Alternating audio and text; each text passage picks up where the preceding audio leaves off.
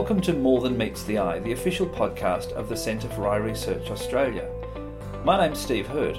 I'll be presenting this podcast, and I'm the Community Liaison Officer here at CIRA. CIRA's mission is to save sight and change lives through research with real-life impact.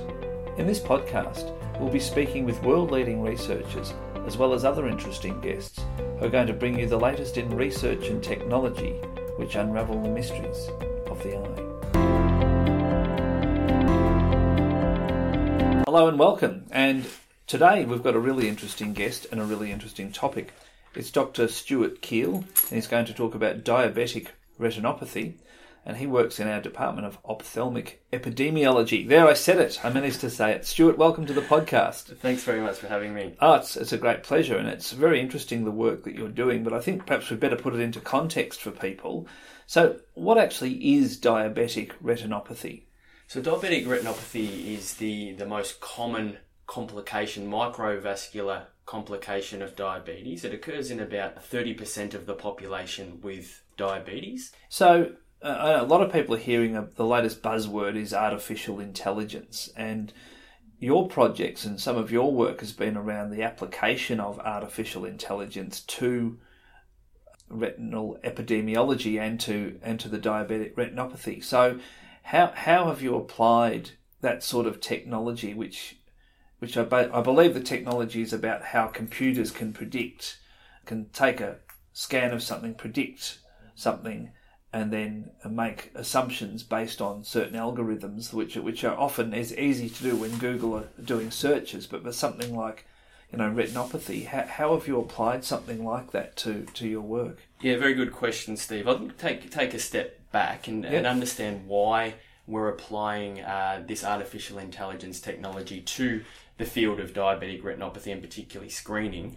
So diabetes the rate of diabetes is growing rapidly all over the world and even in high income and low income countries. But the key statistic is that about 90% of cases of diabetic retinopathy or vision loss from diabetic retinopathy are actually avoidable through early detection. But with this growing rate of diabetes, there's not enough eye specialists and manpower to keep up with the screening that's required. And there's only about 50% of people with diabetes that actually adhere to regular eye examinations, and therefore they leave themselves at risk of avoidable blindness from diabetic retinopathy. That's where the introduction of artificial intelligence may play a key role. I see. So what actually happens if I'm going to be examined or going to be if we're going to utilise the technology? What's the procedure? What actually happens to the patient? So at the moment, this artificial intelligence technology works predominantly on standard colour fundus photographs that you would have in an ophthalmology practice or an optometry clinic. Right. And we upload those images to our artificial intelligence platform, and within about a few seconds we get a result of referable disease or not, or whether this person requires further follow-up care or not. So it's quite a fast process. So what about the situation where someone might not have had diabetes or diabetic conditions diagnosed anyway, and they just went for a regular eye checkup? Would that detect any early onset of diabetes or the likelihood? Yes, in fact, diabetic retinopathy can be found prior to the diagnosis of diabetes. Most commonly it occurs after.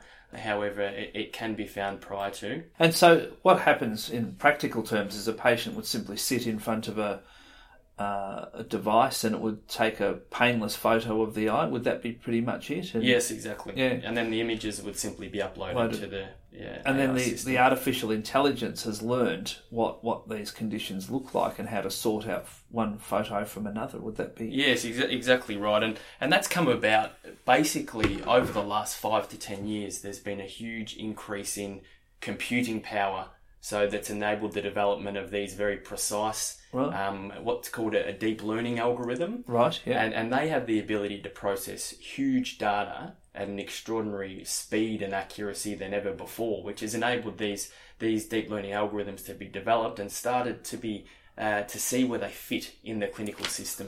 That's fascinating. And how did your work come about and the work of CIRA come about in this particular field? How did that all happen? Yeah. So Professor Mingyang He, who is the head of the ophthalmic epidemiology group at CIRA, I work quite closely with. So he developed this AI system by collecting over 70,000 images. So what happens with these 70,000 images is they're graded and identified by specialists, and then they're used to train the deep learning algorithm to detect these diseases. Right. Oh, that's fascinating. How long did that take? So that took, from the process was I think a 2-year process. But once we developed the algorithm, it was very important for us to assess how it actually works and if it is accurate compared to a human, for instance.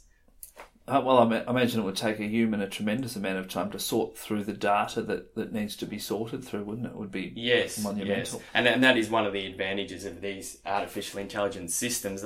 They offer great potential to really increase the efficiency of screening. As we know, it takes at least 30 seconds to a minute to 2 minutes for a human to grade an image, whereas these systems can grade an image, several images within a second or so. So I think I know what you're going to say to my next question, but what would you advise our listeners to do in terms of eye tests? Yeah, as I mentioned earlier, the key thing for people with diabetes, particularly, is to have regular eye examinations. And by regular, in Australia, it's recommended that people with non-Indigenous Australians with diabetes have their eyes checked at least every 2 years, and Indigenous Australians have their eyes checked with diabetes at least every year.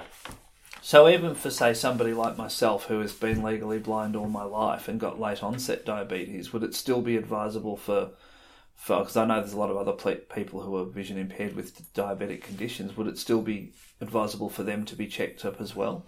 Of course it is if you have some still remaining vision, because the key is to detect the diabetic retinopathy early so that we can intervene at the appropriate time. One of the key challenges to this technology is understanding and trying to evaluate where it best fits in the clinical system, whether it can be incorporated in those diabetes clinics, endocrinology clinics that typically don't do eye examination to enable, increased accessibility of screening. That's what we're really evaluating now, and we're introducing it into endocrinology clinics in hospitals and also Aboriginal medical services to get a better understanding of that. Oh, that sounds really valuable. So is there anything else you'd like to say to our listeners? No, I'll just reinforce the importance of having regular eye examinations. As I said earlier, about 90% of cases of diabetic retinopathy blindness can be avoided if detected early. Okay, well, I think that is absolutely essential for anybody who's listening who either knows someone or has those conditions to really follow up on that. And thank you very much for your time today. I think it's been really fascinating. And so thanks for your time, Stuart. No problems. Thanks for having me. Thank you very much for listening to this most interesting interview, and I, for one, will be having my eyes checked very quickly, and I hope you will too. Thank you very much for listening to this edition of More Than Meets the Eye. It's been a great pleasure presenting it to you. If you have any ideas or suggestions or comments, please write to us at community@cera, that's cera.org.au. If you'd like to learn more about the fantastic research that we're doing here, or even contribute, please don't hesitate to go to our website, which is www.cera.org.au. Thanks for joining us, and we look forward to speaking with you again really soon. Bye for now.